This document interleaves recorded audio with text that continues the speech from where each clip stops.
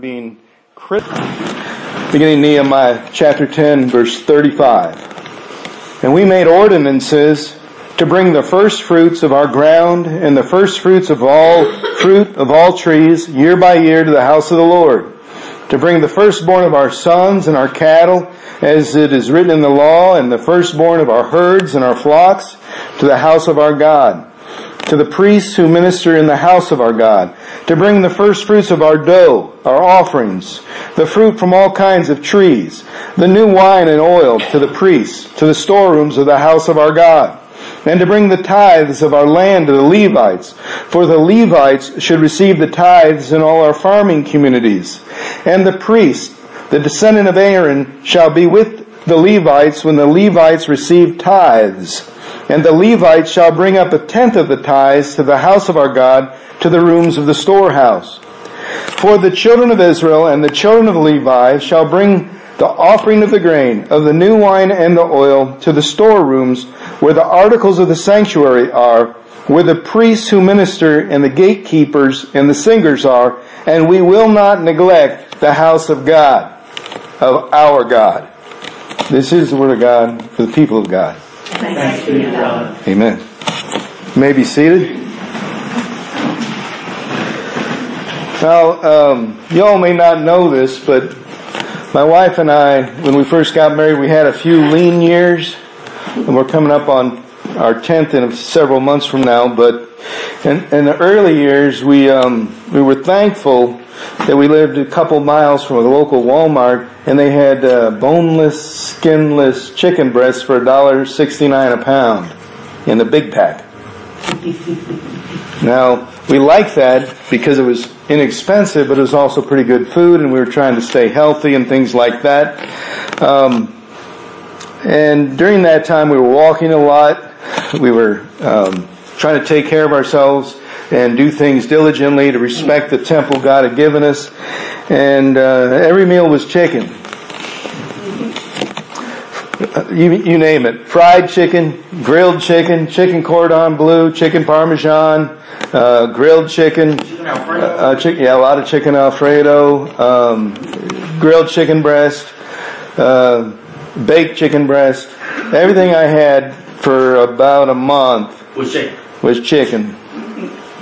And one day my wife says, let's switch it up. And she says to me, what do you want? And I said, Anything but chicken. Anything but chicken. Exactly. That's what I said, anything but chicken. So she came out for supper and had some eggs. And I said, those could have been chicken. But she made eggs. I said, that's still chicken. But she said, well, they're inexpensive and we like eggs and it's not the same. And so we still had chicken. But it was a change from all the chewy stuff to the eggs. So I want to share that with you because sometimes in life you got to go with what you got. And sometimes what you got doesn't seem like a lot.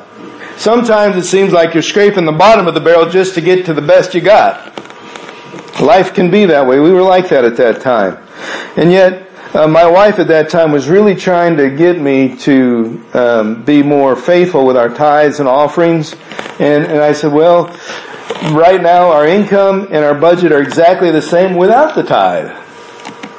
And I said, I'll see what we can do. And we weren't faithful. She kept pressing me on it. Several years later, I finally said, God, you know what? I'm tired of struggling. You get yours first. And ever since then we haven't struggled a bit. We haven't had to eat chicken all the time since then. Actually, we've had other kinds of stuff on the table since then. But I still like chicken. Like chicken pockets. Good grilled chicken. Fries. I like, rotisserie chicken. But if you ask me what I prefer, you know the answer.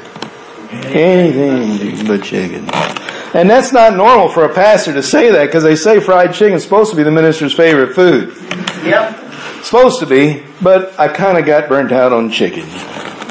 The reason I say all that is because at that time we were struggling.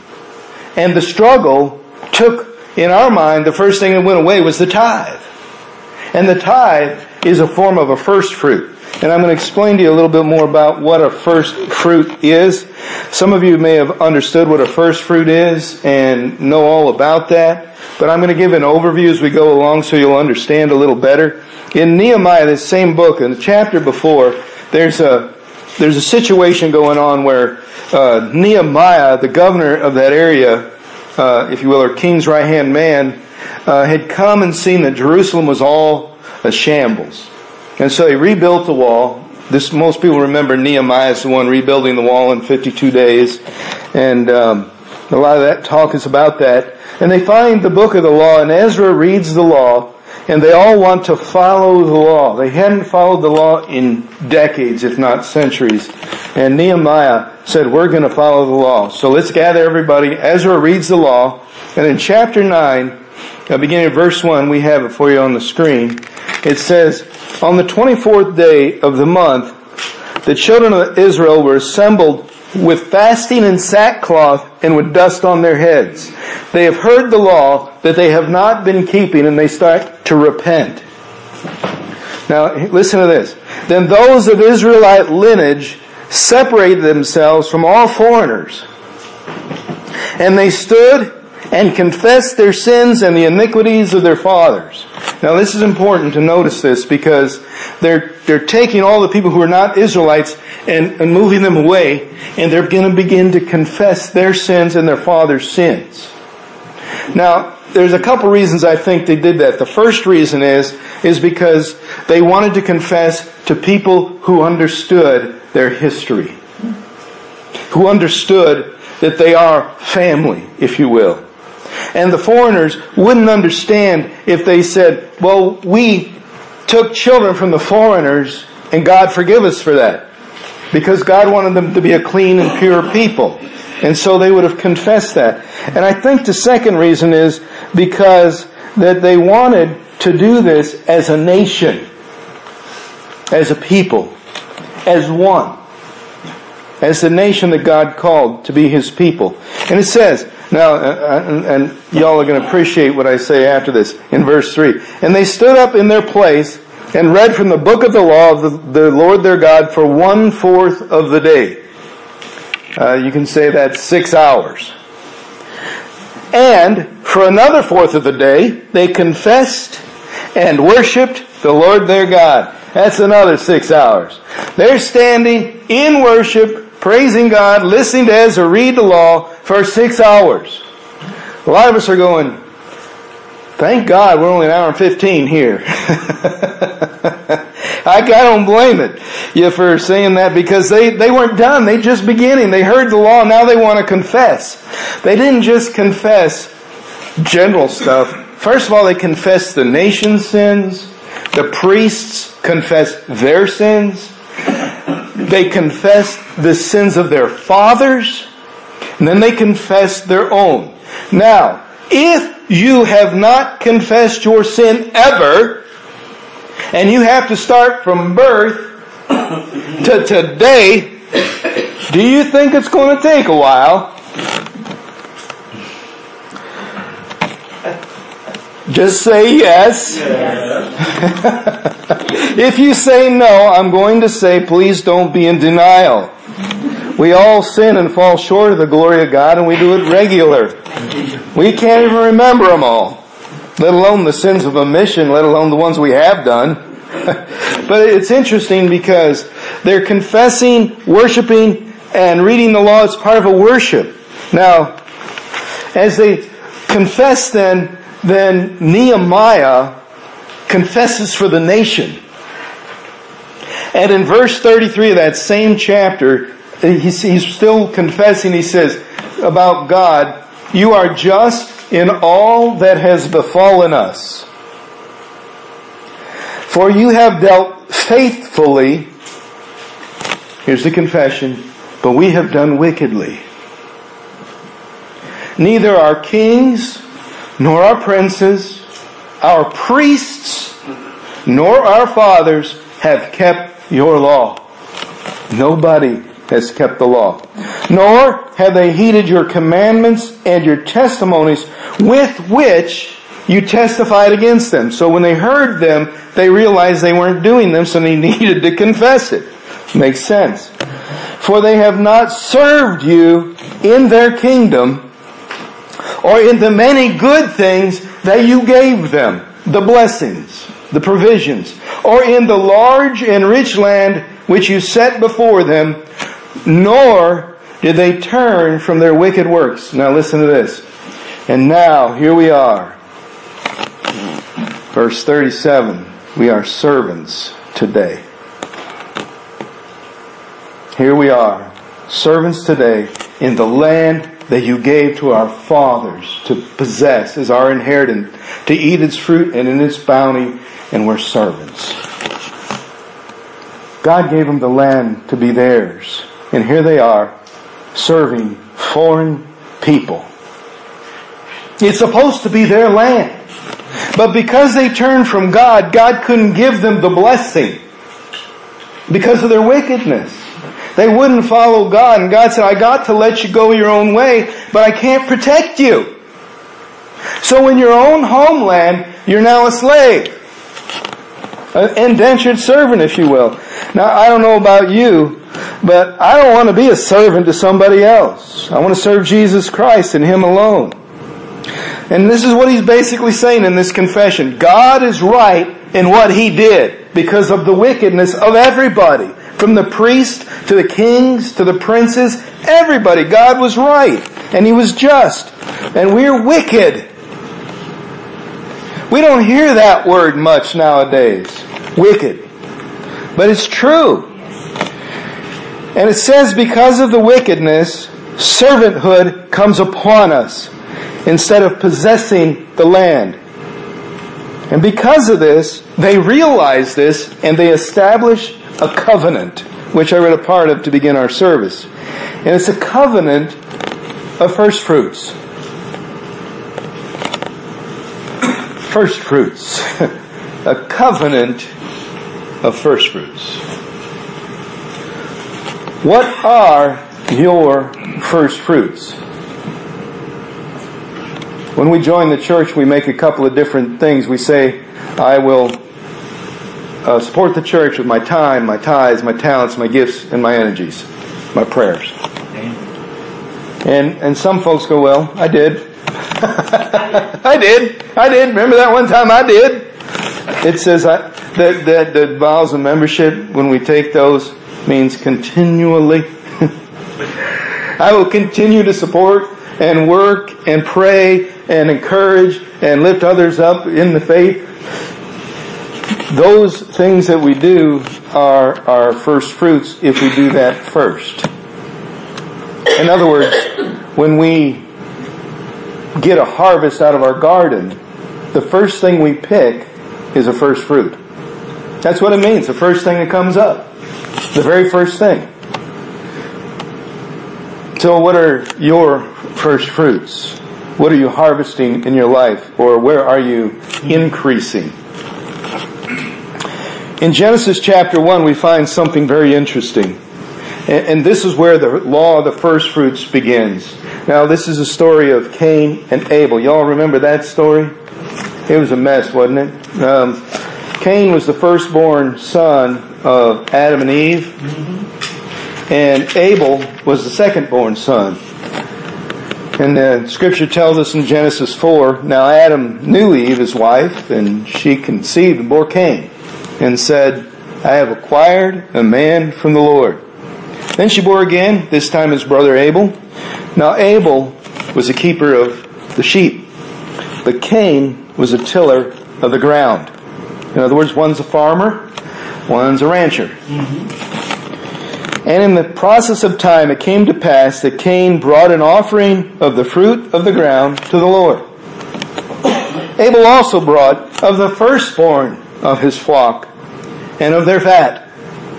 And the Lord respected Abel and his offering, but He did not respect Cain and his offering. And Cain was very angry, and his countenance fell. Now, before we go to the next verse, let me share this with you, so you understand what's going on.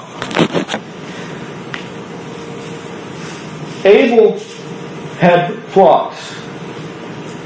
The flock itself is his. But the first growth, increase of the possession that's in his hands is called the first fruit. The whole flock isn't the first fruit. That's what your possession is. It's when you get an increase. And when Abel got his first increase, he gave it to God. He said, it wasn't mine to begin with. It's a blessing from God. I give it back to God. And God respected that. Now Cain, harvesting his grain, working all, pulling it into the storehouse, and finally says, I'll take some and give it to God. He didn't take the very first of his labor and bring it directly to God. He took somewhere toward the end of the harvest and just brought some. And God said, you didn't respect the harvest. You didn't respect the increase. You didn't make that happen. I did. And Cain was upset with, get this, with his brother. This is how the law of first fruits works. If God is doing something and blessing somebody else and not you, you get mad at somebody else. It's not how it's supposed to work, but it's when your first fruit isn't holy, you begin to blame others for the lack of what you've done. Remember Adam, it was Eve's fault. Cain, it was Abel's fault. If he hadn't given that best offering, he would have accepted mine, so it's his fault. See, he's starting to blame his brother, and he's mad at his brother for what he didn't do for God. Doesn't make sense, does it? And so God says, why are you upset with him? Why has your countenance with this great harvest fallen? And then he says the thing. I call it the thing. I like what he says. He says, if you do well, will you not be accepted? And if you do not do well, sin lies at the door, and it desires you. Its desires for you. But you should rule over it. You catch that? If you do well, God will accept it. If you don't, and you allow sin to enter in, it's trying to run you. It's trying to destroy you. It's very clear in this verse. Sin's desire is to destroy you. It's to rule over you. And God says to Cain, you must rule over it. You see, you can't do two sins and think things are going to be better. Right? After all, he didn't provide the first of his offering, but somewhere toward the end of the harvest he gave some. So the first sin was he didn't give the best. Second one is now he's angry at Cain and wroth in his heart toward his brother. Rather than turning to him and going, God, what can I do to be accepted in my offering? Let me make it right. Let me change so I'm honorable to you. And God says to him, just what I just read out of the next verse, if you'll put it up there, 7. He says, is it on there? Is there another verse on there for us? Okay, I only went through 6. That's right.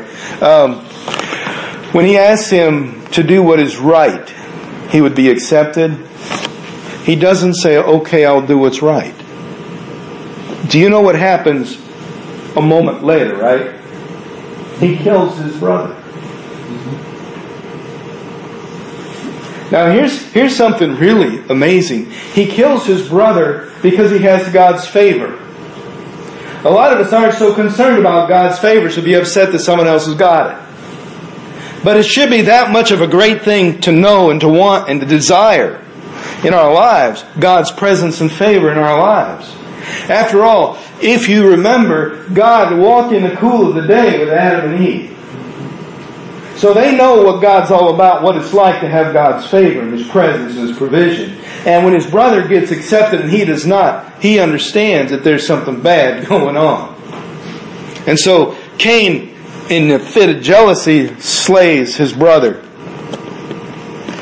This is the law of the first fruits, that if your fruit is not your first fruit, sin enters in. It's hard to explain that in real terms and to put it out there without going into something really lengthy, but let me just say this. If your first fruits don't go to God, sin is allowed to enter in and rule over you. That's the simplest way I can say that. It has its desire for you. And it likes to take you.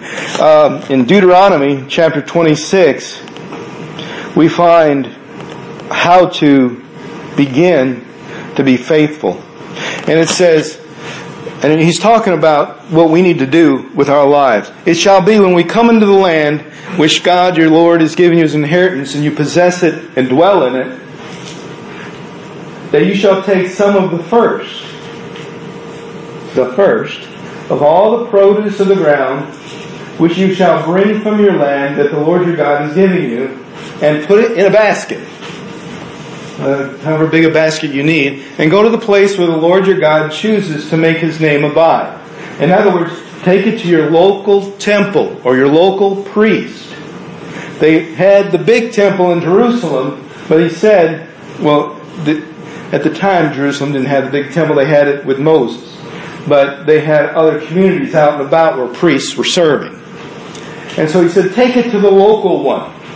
Take it to your local storehouse. A lot of people, I don't know if you've heard stories about it, but they watch television evangelists and they go to their local church and they don't tithe to the local church, they send it to the television evangelist guy. And what Moses instructed God and the Israelites is bring it to your local storehouse. And if they see sensible to send it elsewhere to do mission work and things like that, let them do that. But that's part of the process. And so he goes on, and it's a basket with your first fruits, and then it says in verses 10 and 11 what to do with that basket.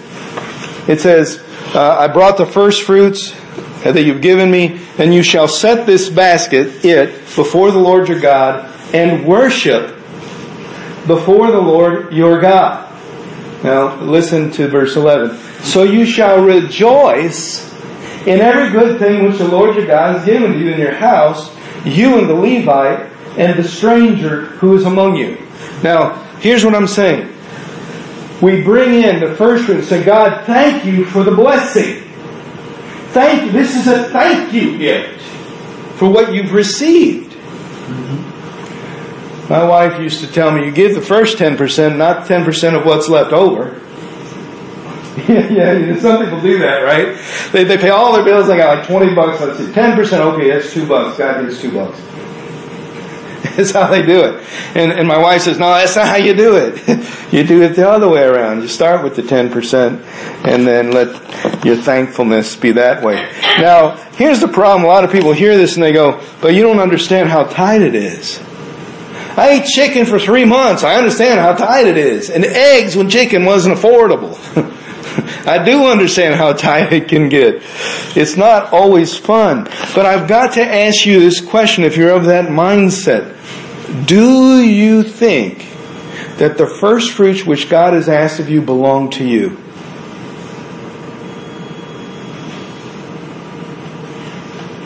Are they yours?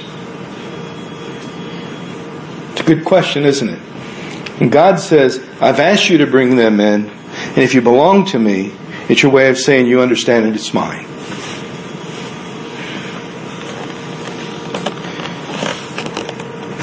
So what is the first fruit for us? In 1 Corinthians chapter 15, we hear what a first fruit is. It says, Christ is risen from the dead and has become the first fruits of those who has fallen asleep. So Jesus is the first fruit.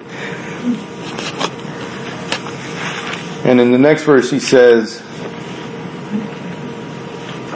well, let me flip there.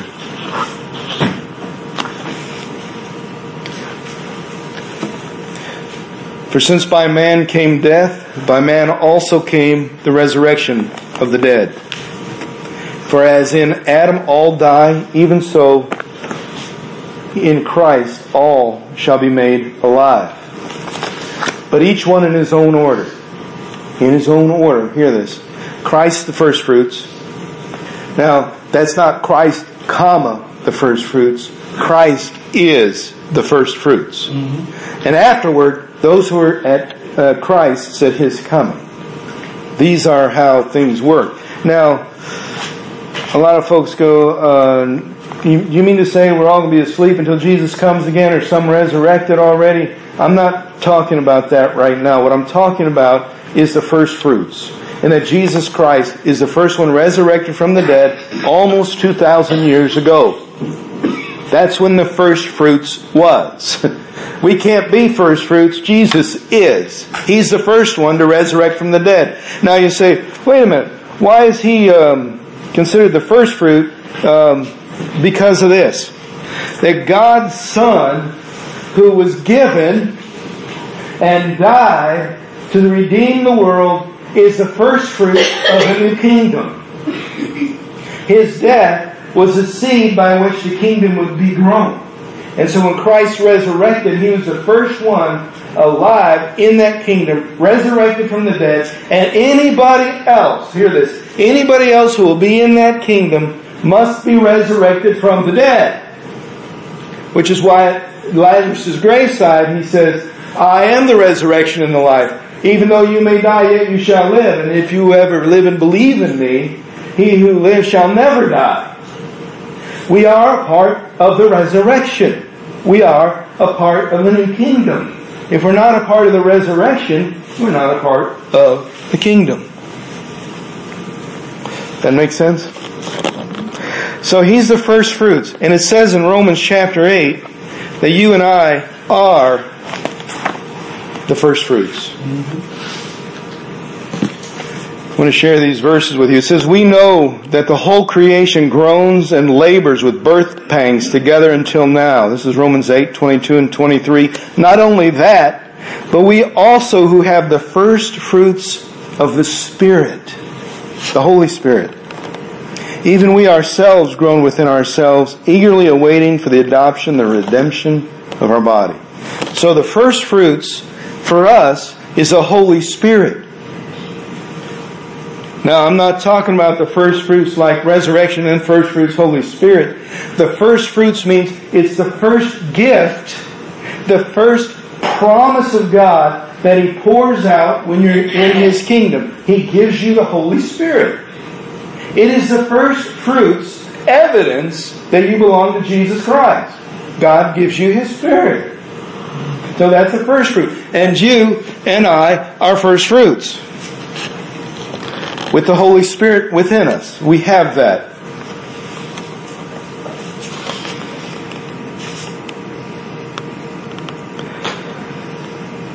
On first fruits, there's a test to tell if you understand it. And it's kind of like this.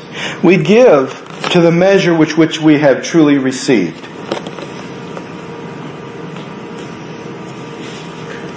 If I truly believe that my gift, whatever increase, not what I have, but the increase that I have is from God, and I know it's directly to me from God by His provision, I'm thankful. Thank you, God. And I want to give back to God to say thank you. And so I give Him something first, because He's the one who gave it to me. They used to do this test with us in high school. I don't know if you ever done this before, but they said, if I give you $100, will you give me $10 back right now? We all went, yes. He said, okay. What about I just withhold it from the $100, I just give you $90? Would that be all right? And they said, well, you're going to give us $90, that's okay, it's the same deal, right? But you understand the difference, don't you? If God withholds the 10% rather than us giving it, it's not the same.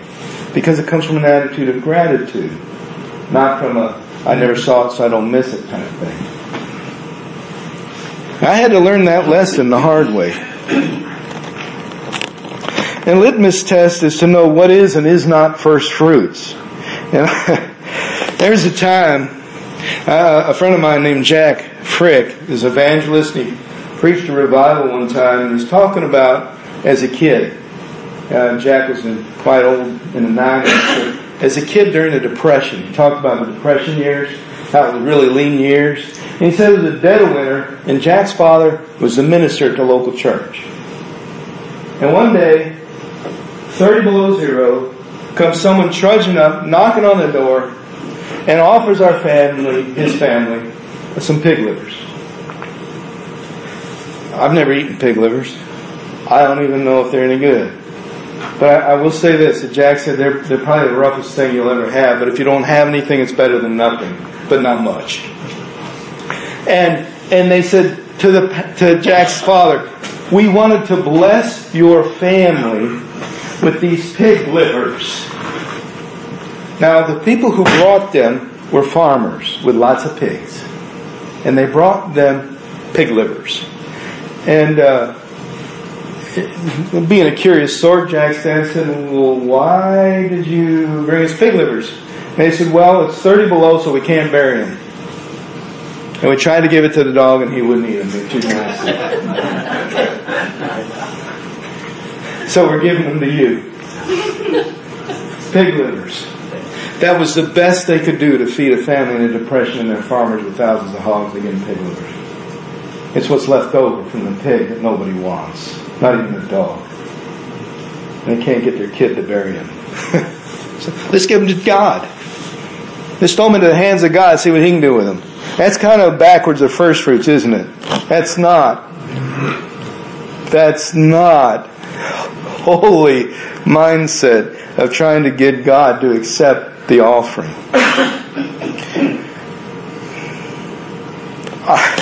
I got to tell on myself, this is funny. I bought this ice cream one time, and it was sugar-free, and I thought the flavor would be really good. I took a bite, and I said, oh, this is horrible. So I took it to my wife, and I said, look what I got you. And she goes, really? And I said, yeah. And she said, oh, there's some out of it. And I said, well, I tried it first, right? You get the story already, don't you? I tried it first, and I didn't like it. There you go. And she looked at me and said, so you're saying you're giving me stuff you don't like instead of stuff I like? Instead of stuff I want, you're giving me stuff you don't want. And she said the funniest statement. She said, I don't call that love. That's kind of like what Jack Frick's dad would have said to those people with the pig livers. I don't call that love. I don't call that a gift. I call it you couldn't bury it. And the dog wouldn't eat it. So you're trying to tell God how wonderful you are. That's not first fruits, okay? We had another opportunity this year here at the church, I guess at the church, during a service where first fruits kind of got messed up. But I learned. I think we all learned from this. Labor Day at the park.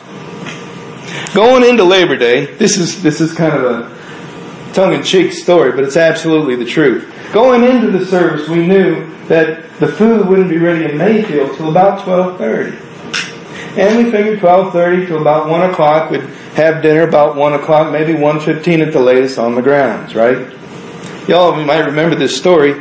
Well, if you all came, you know I showed up at about a minute till 11.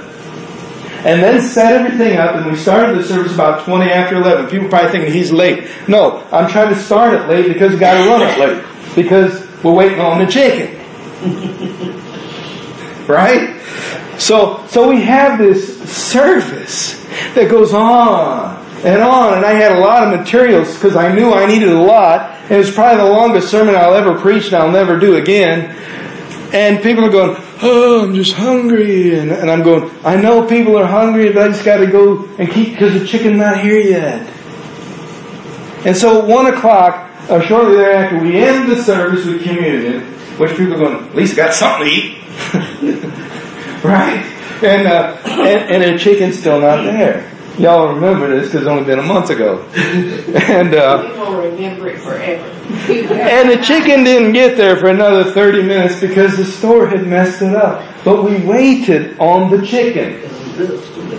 And we didn't get much chicken. It wasn't enough. They had shorted our order, right? And here's what I said. I said, God, you feed us, not chicken. The chicken isn't what feeds us. If there's enough food on the table, you'll bless it and make it more. You did it with 5 loaves of bread and 2 fish. You don't need chicken to feed people, God. And so here's what I said, and this is how the sermon title came about. I said, I'm never delaying or extending a service or delaying a lunch waiting on chicken. Anything but chicken. I'll delay it if God says so, but if the food's not there, I believe God can provide. Amen? And He did. We had lamb. A lot of lamb. And ham. We had plenty of food. People could have eaten their fill. But here's the sad thing about it, and this is what broke my heart, is while we were waiting on the chicken, a lot of people had to leave, and they didn't get to eat. They didn't get to share the dish, their first fruit dish, with the house of God.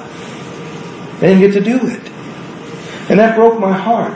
And I said, God, when people want to give, let's just receive. And let's give thanks. And be joyful for what we do have, not what we don't. And give out of what God has given, rather than complain about what we don't have. And I said, this is a lesson well learned.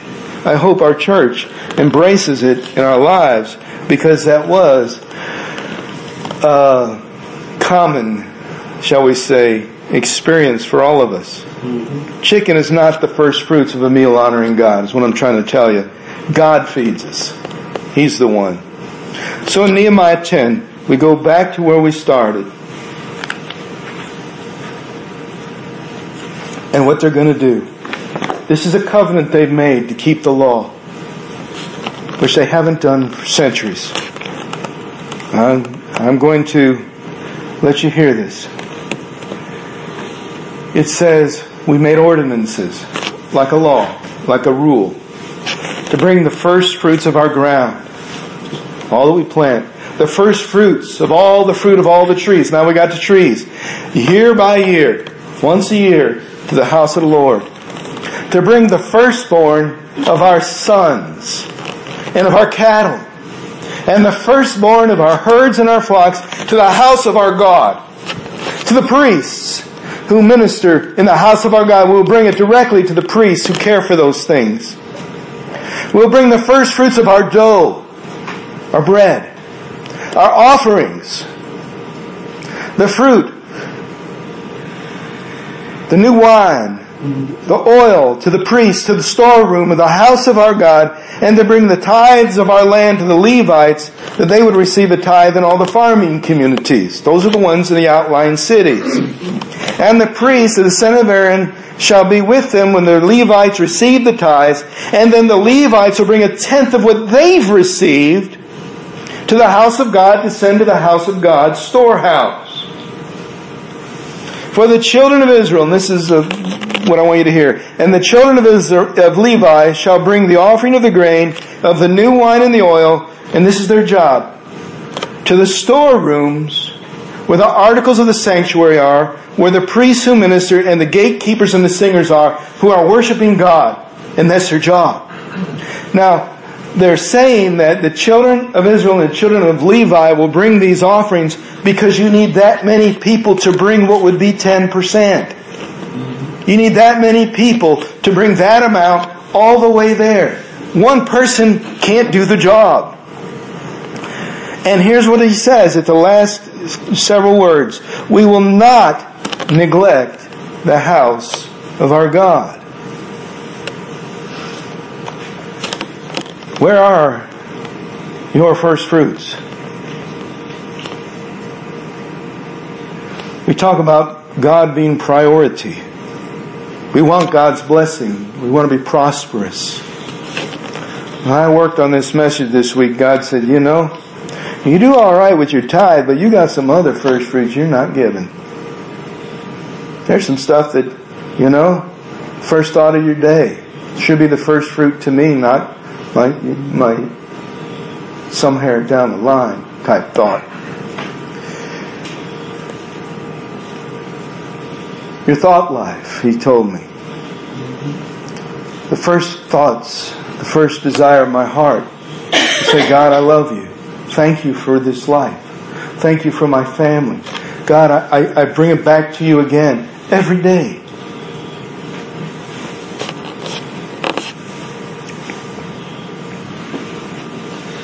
Here's what's interesting. We talk about something called an A game. You ever heard that? A game means when you're competing, you bring your very best.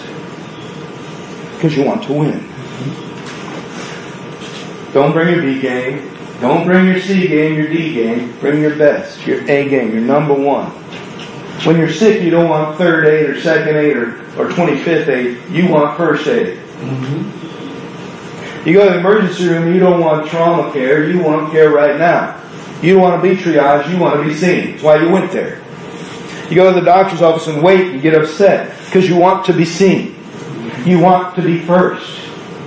And God is saying, with me, where is your A game? Where is what matters to you being put first?